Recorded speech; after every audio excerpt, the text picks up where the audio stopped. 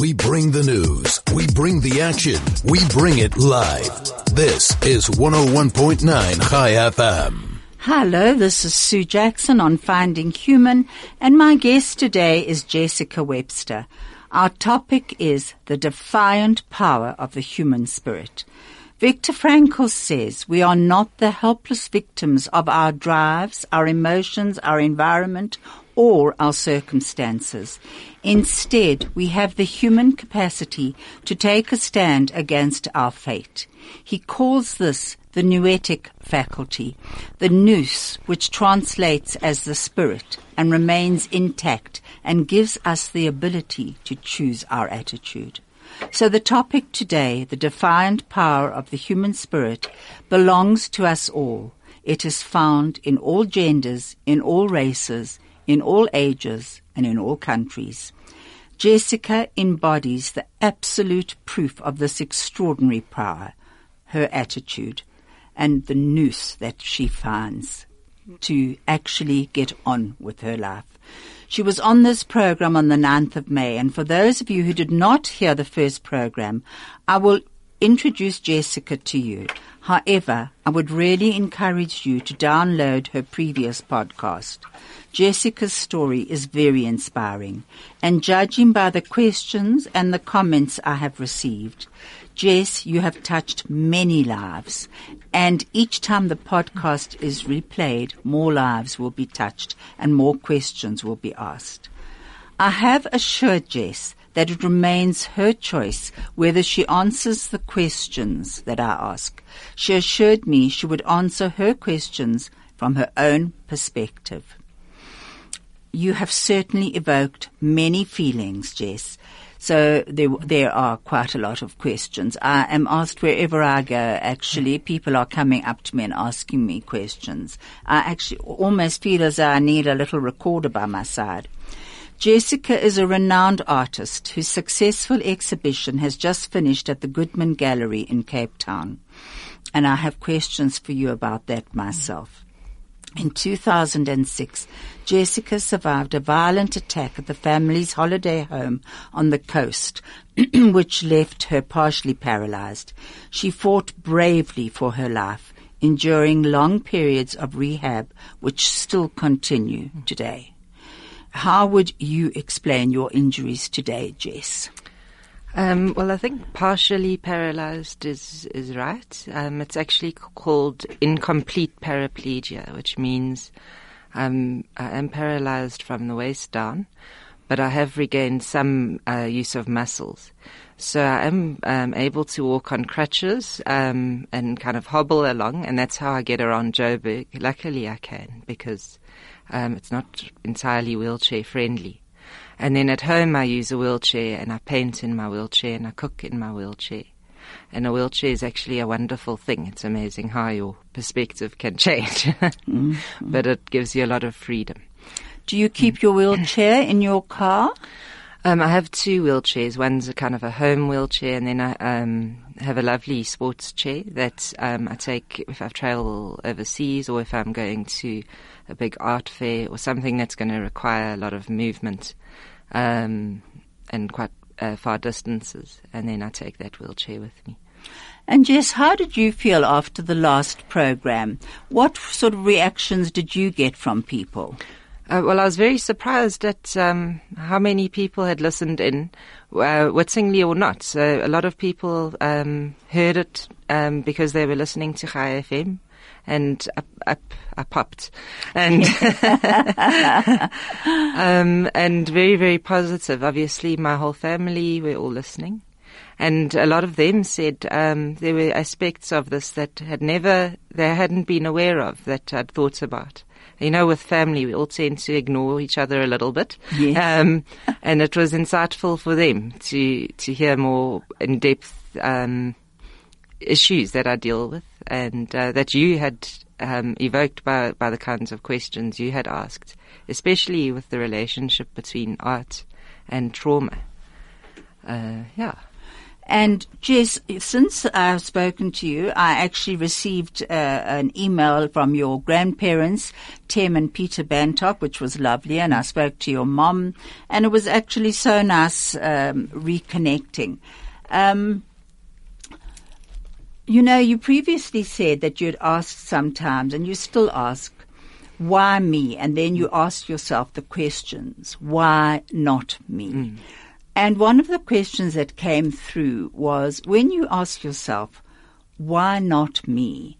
How do you get to that point where you can actually ask that? The person who asked this had herself been severely injured and was not able to ask yet, why not me? Well, I think it comes through careful observation of your surroundings. It's very easy to get lost in your own sense of loss and get lost in your pain. But simply by looking outside of yourself, whether you're sitting on a park bench or you're at the mall, and you're asking, it's often when you see everybody dancing or walking around or that you feel, why me? But look at these people. Look at everyone going about their day. Be sensitive towards the fact that they're living their lives and that they might have their mobility. And then ask yourself if you would rather they have your injury. And I think the immediate inner ethical way in which we all have a sense of right and wrong, you would get that immediate sense of, I don't want that person to go through what I'm going through.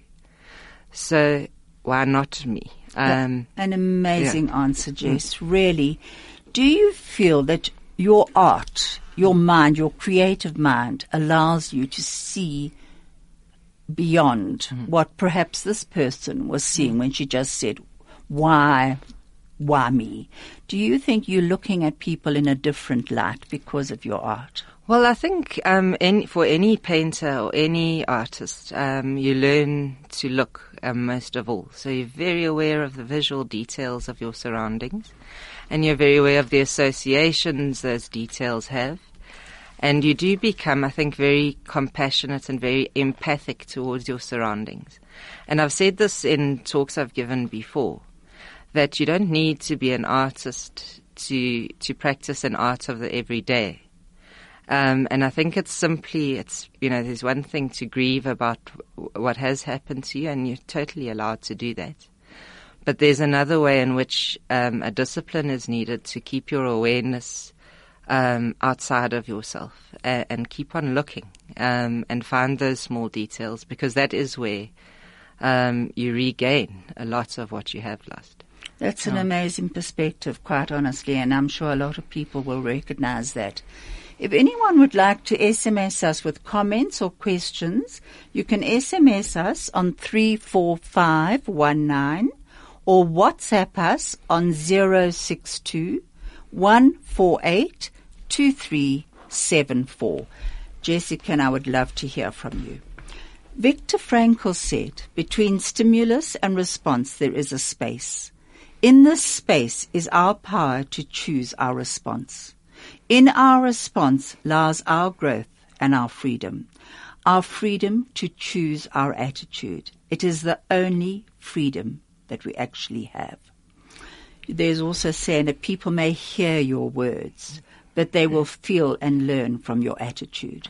And what you have just said now really is your attitude between that stimulus and response. We're going to break shortly for an advert, but I just want to tell you a bit about it first. It's going to be about Jerry Long, who was a young American man who dove into a canal in America with a group of friends. He was a very sporty young boy, 17 years old, and broke his neck, and he was paralyzed from the neck down. And he's going to tell his story shortly with Viktor Frankl on a YouTube. Jess, your exhibition at the Goodman Gallery is now over. I believe it was very successful. What is your next project? Well, I've got it's good to give oneself a month or two off to absorb what has the responses from the last show, and then to build up a mental scape of the next body of work to come. And very luckily, precisely in this gap, I've been invited to curate a very special emerging painters show at Turbine Art Fair. It's a special show that happens at the art fair, where I've had to find and discover new and emerging talent in painting, and curate a beautiful big show, showcasing everybody there. Wonderful. You yourself saw that sign go up that says we've got an advert now, so we're going to go on with the Turbine Fair afterwards. Okay. I know, Dr. Frankel, that you have written that there are 3 ways to find meaning, one being in adopting an attitude toward a fate which cannot be changed. And in Jerry's case, it seems to me that that's what logotherapy has done for you. You have a permanent disability, a severe disability. There's nothing much you can do about that, but what you do have control over is your attitude. Could you tell us how logotherapy helped to shape your attitude?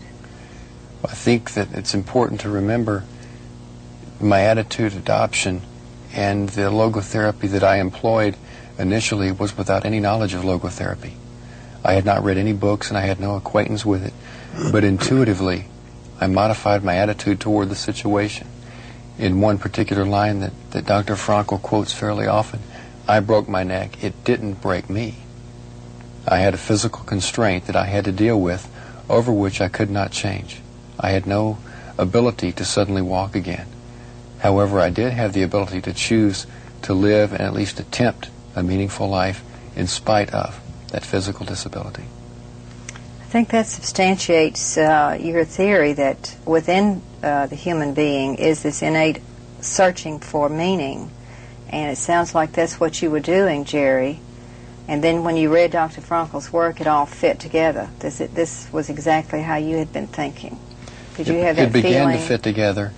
And as I've written, when I read his book, I was overcome with a sense of deja vu. Mm-hmm. Because many times, he spoke of reactions and the way he felt and the way he interpreted his experiences in the concentration camps. And repeatedly were the times when I identified personally, I felt the exact same way when I lay in that hospital bed as he did when he was in that concentration camp. It's also a compliment, what Jerry says, a compliment for logotherapy in a strange way, inasmuch as usually each one who comes up with a so-called new therapeutic or other scientific approach prides himself to offer something new, as I said right before. Whereas we are proud to just dig out, to just making people more aware, more conscious of something that has been within themselves, built in, as it were, all along. The wisdom of the heart, the sapientia cordis, that it is called, even referred to in the Psalms. Man, due to, forgive my shifting the terminology from the Psalms to logotherapy, what I am used to calling the pre-reflective ontological self-understanding is just that the fact that man knows all along intuitively, as he put it, Jerry put it, intuitively, what life is all about. That life is a chain of unique situations implying unique potentialities to be actualized in a meaningful way. So the possibilities to invest meaning in our lives, or for that matter in each single life situation, is virtually infinite. Because as you were hinting to before, right before, there are various ways or avenues or leading up to meaning fulfillment. And if one avenue is closed, then you have still others. And it's up to the intuition of a really alert spirit as that of Jerry's to find out if I cannot do that, he said, physically, over against mentally or spiritually or existentially for that matter. If I cannot use this avenue, I have to turn to another one. There are always possibilities and always alternatives. And he made use of this fact on the grounds of his immense intuitive capacity. And that we are just verbalizing in logotherapy the more or less unconscious, or better to say implicit wisdom of the man in the street. This is a compliment. This makes us proud. I wonder if so it's calling forth the potential. potential. Calling forth the potential that is within the human being. The awareness of the potentials inherent as potentialities waiting to become actualities. Right. I think your quote in Man's Search for Meaning is that we should not ask what we can expect from life, but rather what life expects from us. And right. This is a Copernican switch, turning the greatest question on the lips or in the hearts of any human being, albeit more often than not on an unconscious level, turning this into the reverse. Actually, there is implied the fact that actually it's not up to us to ask the question, what is the meaning of life, but upon closer scrutiny, we might become aware in the final analysis that we are those who are asked, that life is asking questions to us. Questions we can answer, have to answer, but can answer only not by verbal replies, but by action, by doing something. Each situation confronting us implies a question. But this question can only be answered by our deeds, by our acting, by our, not to say our behavior, and if need be, if the situation necessitates to shoulder it, because we cannot do anything about it, for instance, a more or less permanent handicap, in such a case, what we can change is ourselves. Changing in the sense of rising above the situation, growing beyond ourselves. From talk to music, from Johannesburg to Israel, from sport to business, this is 101.9 High FM. Hello, this is Finding Human. I'm Sue Jackson, and my guest today is Jessica Webster, and our topic is the defiant power of the human spirit. We have just heard a marvelous YouTube with Jerry Long and Viktor Frankl, and quite honestly, Jess, it speaks very much to me about you. That's the way that you intuitively, you searched and dug out the wisdom of your own heart. And found your attitude. And I don't think, did you know about Viktor Frankl or logotherapy before then? Yes, it was one of the first books someone gave to me. And searching for meaning, or the meaning to be found. And I found it difficult to read at the time. I'm sure you were probably angry almost with it at the time, were you? Well, in a state of shock, there's very little meaning, or even the meaning of meaning seems unachievable. So I struggled. I wasn't at a point yet. But of course, since then, I've read a lot of articles. I haven't read a full book. And, learned quite a lot about him at Lamud. Okay. Well, you have intuitively brought his work into your own soul. Now go on and tell me about the Turbine Art Fair, which we were discussing. Yes, so it's a really special platform that's been created. The company that creates the event every year, the Turbine Art Fair, is called the Forum, and their CEO, Glynis Hyslop, is an amazing patron of the arts. And she has two special shows that happen at the same time as the fair.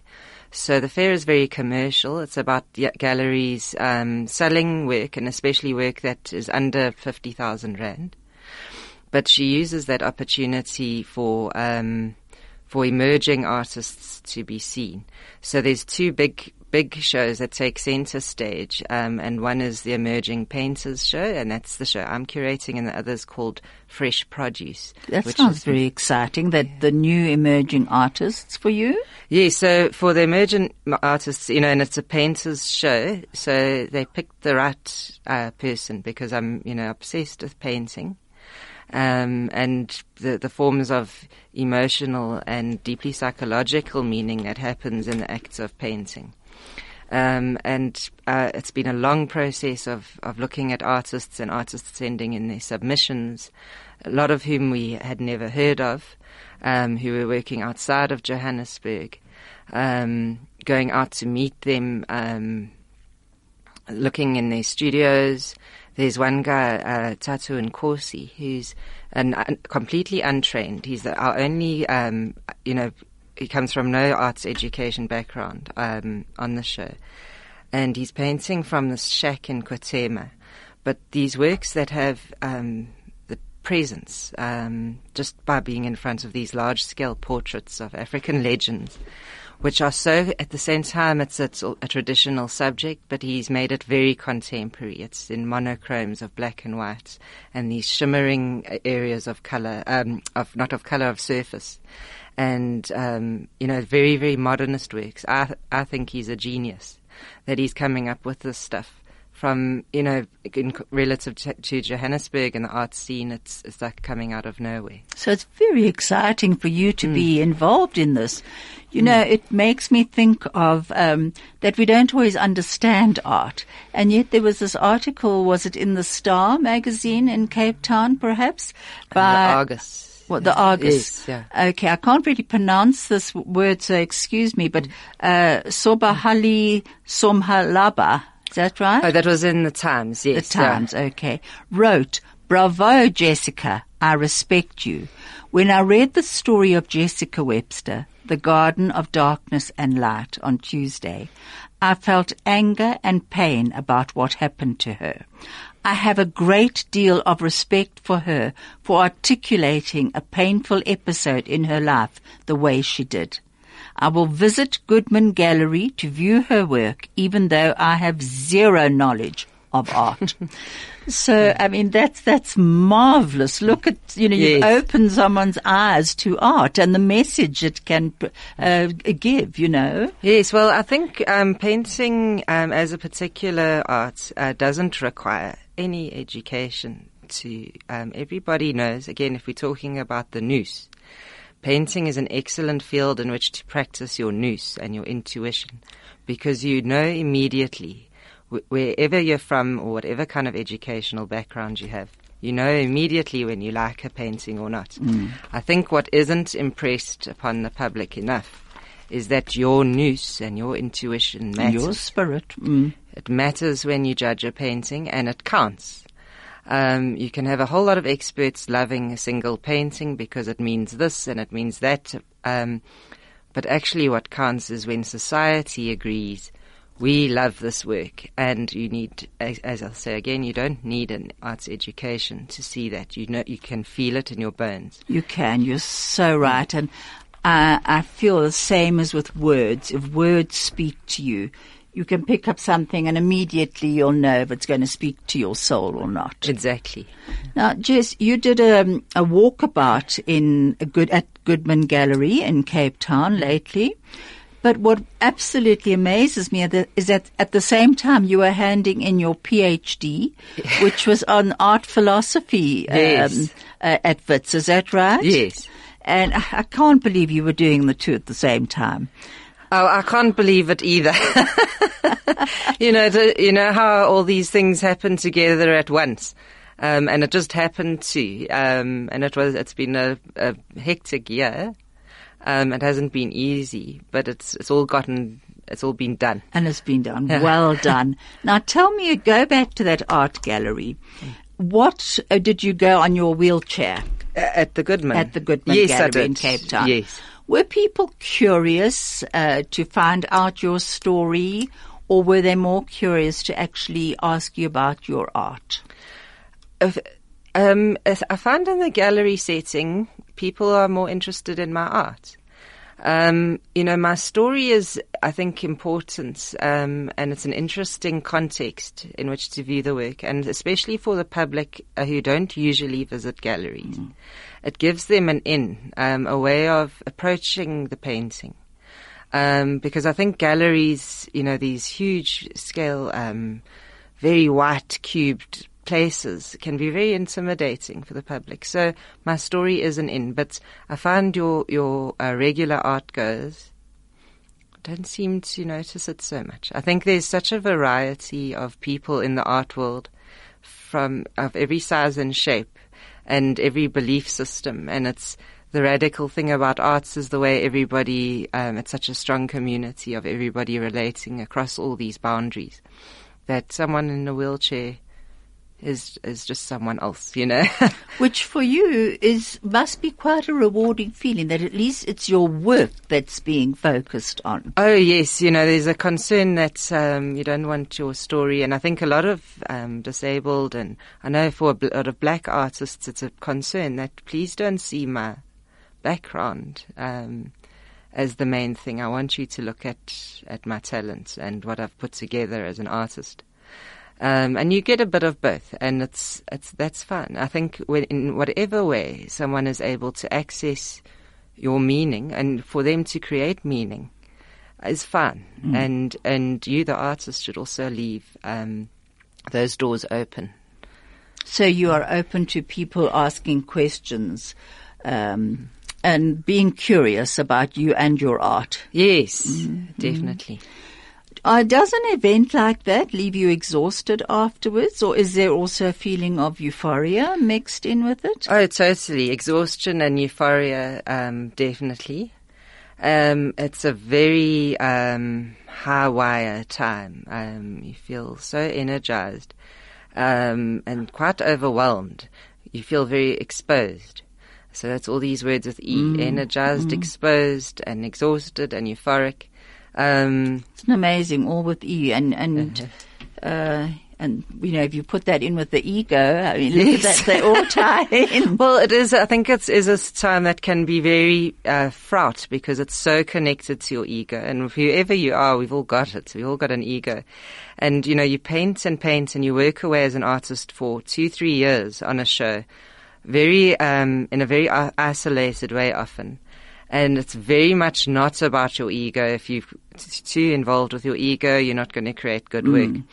Then comes this month of exposure, and totally centered, where your ego can get so entangled. So it's a you've got to breathe deeply and just center yourself throughout the thing. But I think it's especially strange for artists the way we work in such extreme difference ways between working in the studio and then being exhibited.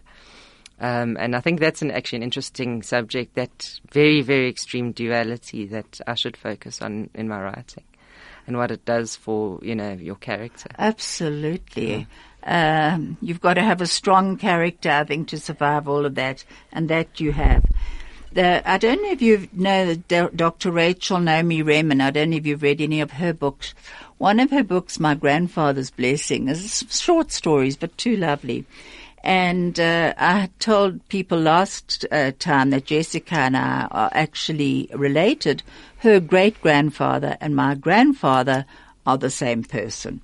Jess is my cousin Christopher's daughter. Dr. Rachel Naomi Remen says, at the deepest level, the creative process and the healing process arise from a single source. When you're an artist, you are a healer. A worldless trust of the same mystery is the foundation of your work, your integrity. What is your opinion on what she says? Yes, definitely creative activity and healing go hand in hand. But I think people must be aware that it's not a direct relationship often. People think that if you're painting or if you're creating music that you are healed. Whereas actually, the artistic process often means you delve into pain and into your trauma and into your history in ways that are quite difficult. It's a very difficult process to confront your authentic feelings about things. But it's the only way that an artwork can resonate beyond yourself. Mm-hmm. And so there's a lot of pain involved in it. There's pain, and that pain, though, is what creates not just interesting work, but also beautiful work. Work that goes beyond the surface of what we think is beautiful. That becomes particularly human. We can paint a beautiful landscape, but the humanness of that landscape, or the aliveness, comes from an artist recognizing themselves within that process. And that's not always easy. Not at all. We're once again breaking for an advert. Jessica knows this by now, and she sees the sign go up and she knows. The best part of your day. At the heart of your community. All the talk. All the music. All the news. High FM.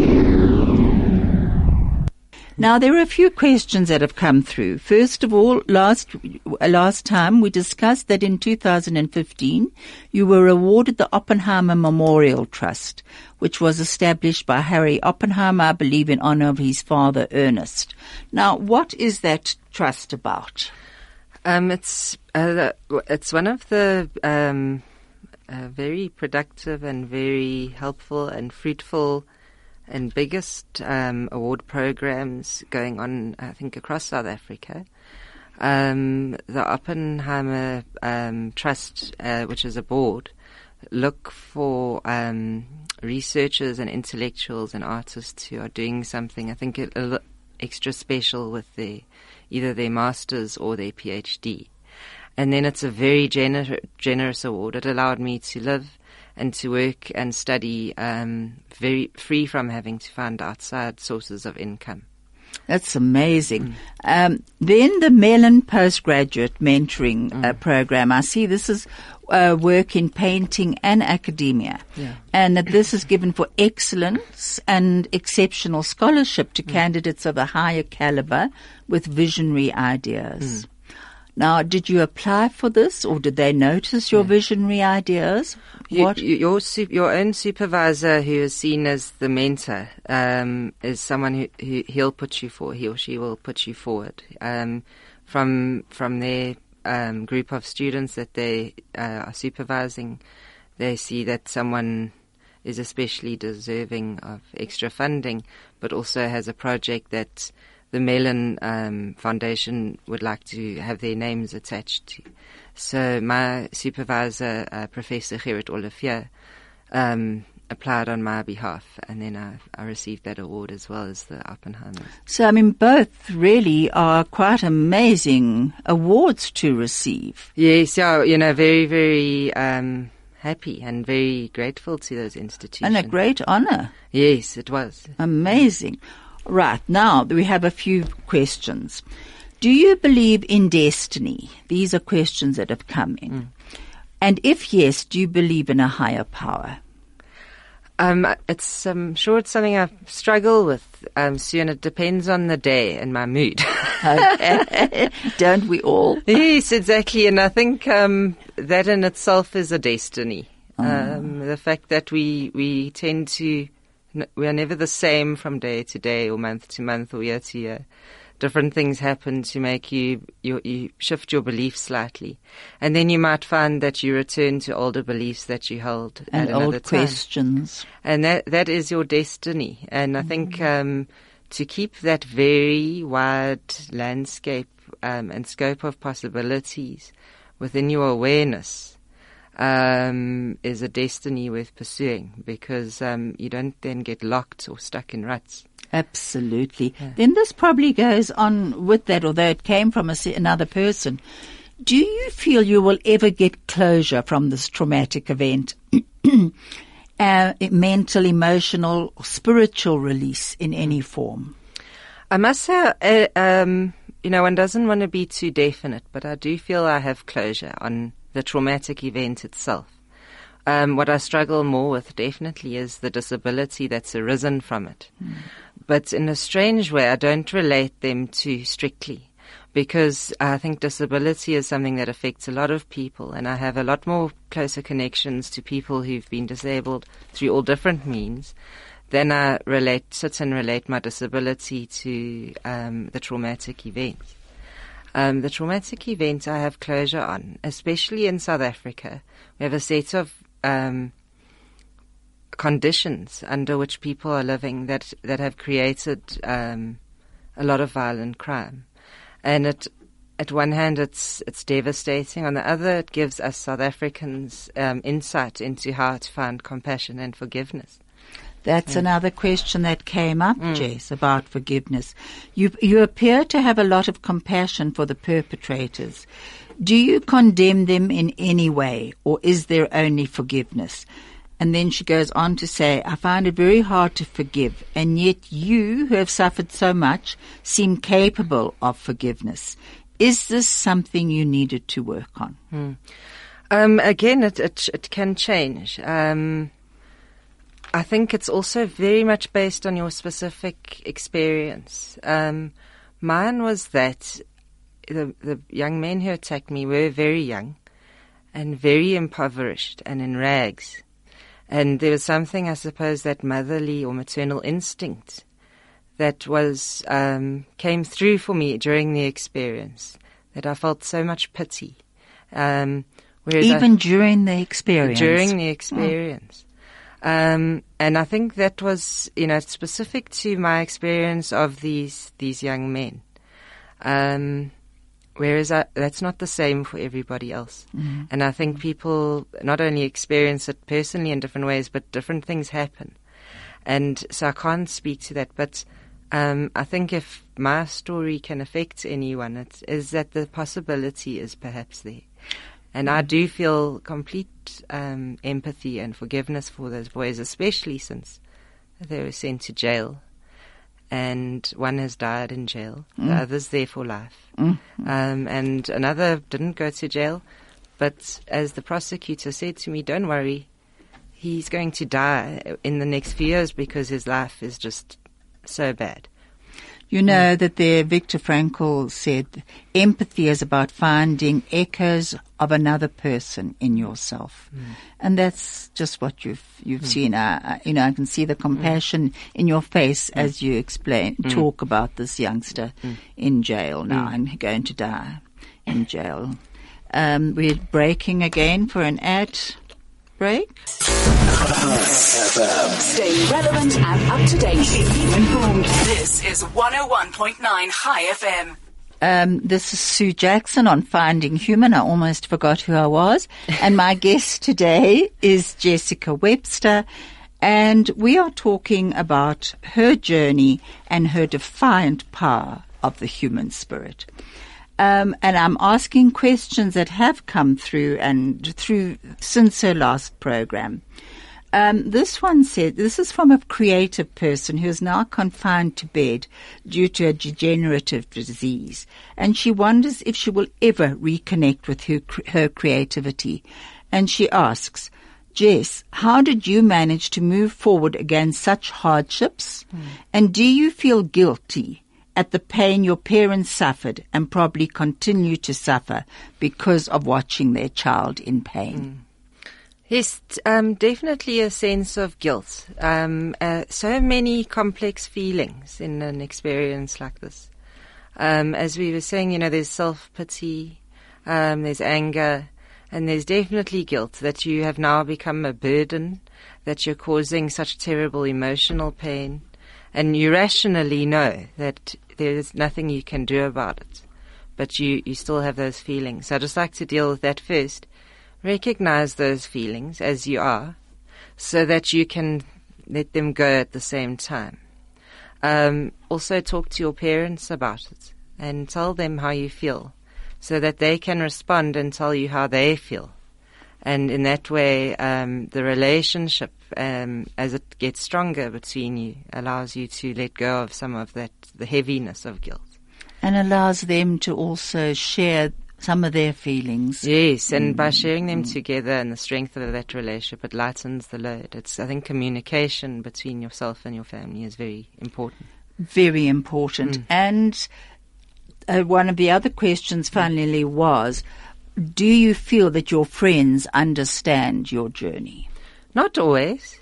I think that, by the way, I want to get back to that artist who's in bed, but they're not always, but the friends I tend to keep are ones who, even if they don't understand, certainly try to and are very sensitive towards it.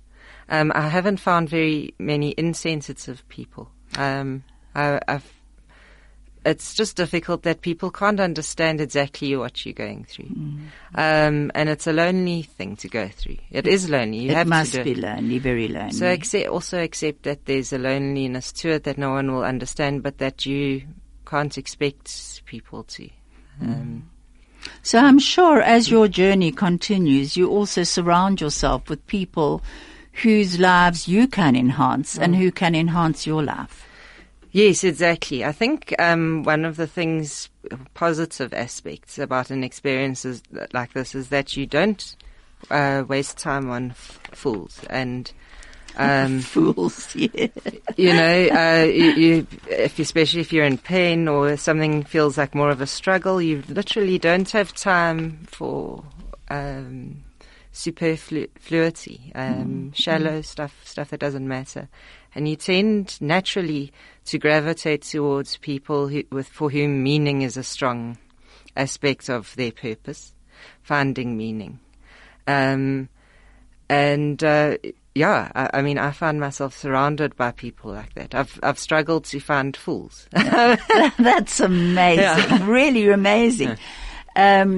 Just one other question that came through was from someone who had been hijacked and assaulted and is now very afraid to go out. And she asked, and she has been for debriefing therapy, and she asked, did you ever feel fear of going out again? Oh, of course. Terrible stretches of time where I didn't want to leave home. You feel terrible separate. You get also attached to your house. And the safety of it. So you don't want to leave the house because you're attached, and you don't want to go outside because it's this double whammy that keeps you stuck in a certain place. So how did you work through that? Because she said, how were you able to actually come into the studio, she said? I think I'm more or less, or at least I'm going through a good stage. I mean, living in South Africa is scary, so give yourself the benefits of the doubt. There is a risk involved. But it can't stop you ultimately from getting out of the house. I think one needs to continue with therapy to work through those feelings, and continue speaking about it is very important. Talking about your fears and objectifying your fears so that they're not hovering in a dark cloud of any possibility can happen. You need to make concrete what you are scared of.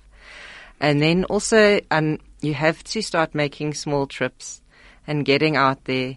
And in a gentle way, go to safe other friends' houses, go to a park or on a sunny afternoon with lots of children, go to safe places, and you slowly become accustomed to the fact that life goes on. And I think, quite honestly, what you said about being gentle on yourself is very true. You said you wanted to get back to the art. Yes, so the I'm going to have to wrap up in a minute. So this artist who is stuck in bed and feels like they cannot do their practice, I do have a strong message for that. And I've said this to a friend of mine, a visual artist who's gone blind, is that your art might be a material document or a performance or something physical. But that by no means is the beginning or the end of your artistic practice. The main work of your creative expression is in your mind. And whether you see from a psychological or spiritual point of view, or physically you're someone who loves grace in movement, you retain that grace more strongly than in any, pointing of toes or moving of body, as much as that's a beautiful expression. And it's that grace that you need to hold on to and find the thousands of other ways in which to allow that to be expressed. That is a wonderful way to actually end what you've just said. It's so important to realize we have choices. There are choices still. And as hard as they are to find, there are other ways of actually expressing what we are feeling. As you said, find the grace within the movement. Beautiful. Thank you so much. Next week, I have got Rabbi Levi Upson. And he and I will be talking about the experiences of being in big celebratory crowds. And he and I always enjoy being together. We're now going to end with a YouTuber. It's actually a song, a tribute to Knysna residents, compiled by Wesley and Rita Harris, Knysna residents. It's about, it's Michael Jackson's song. And, your Aunt Rosemary and my cousin Rosemary sent it through for us to play.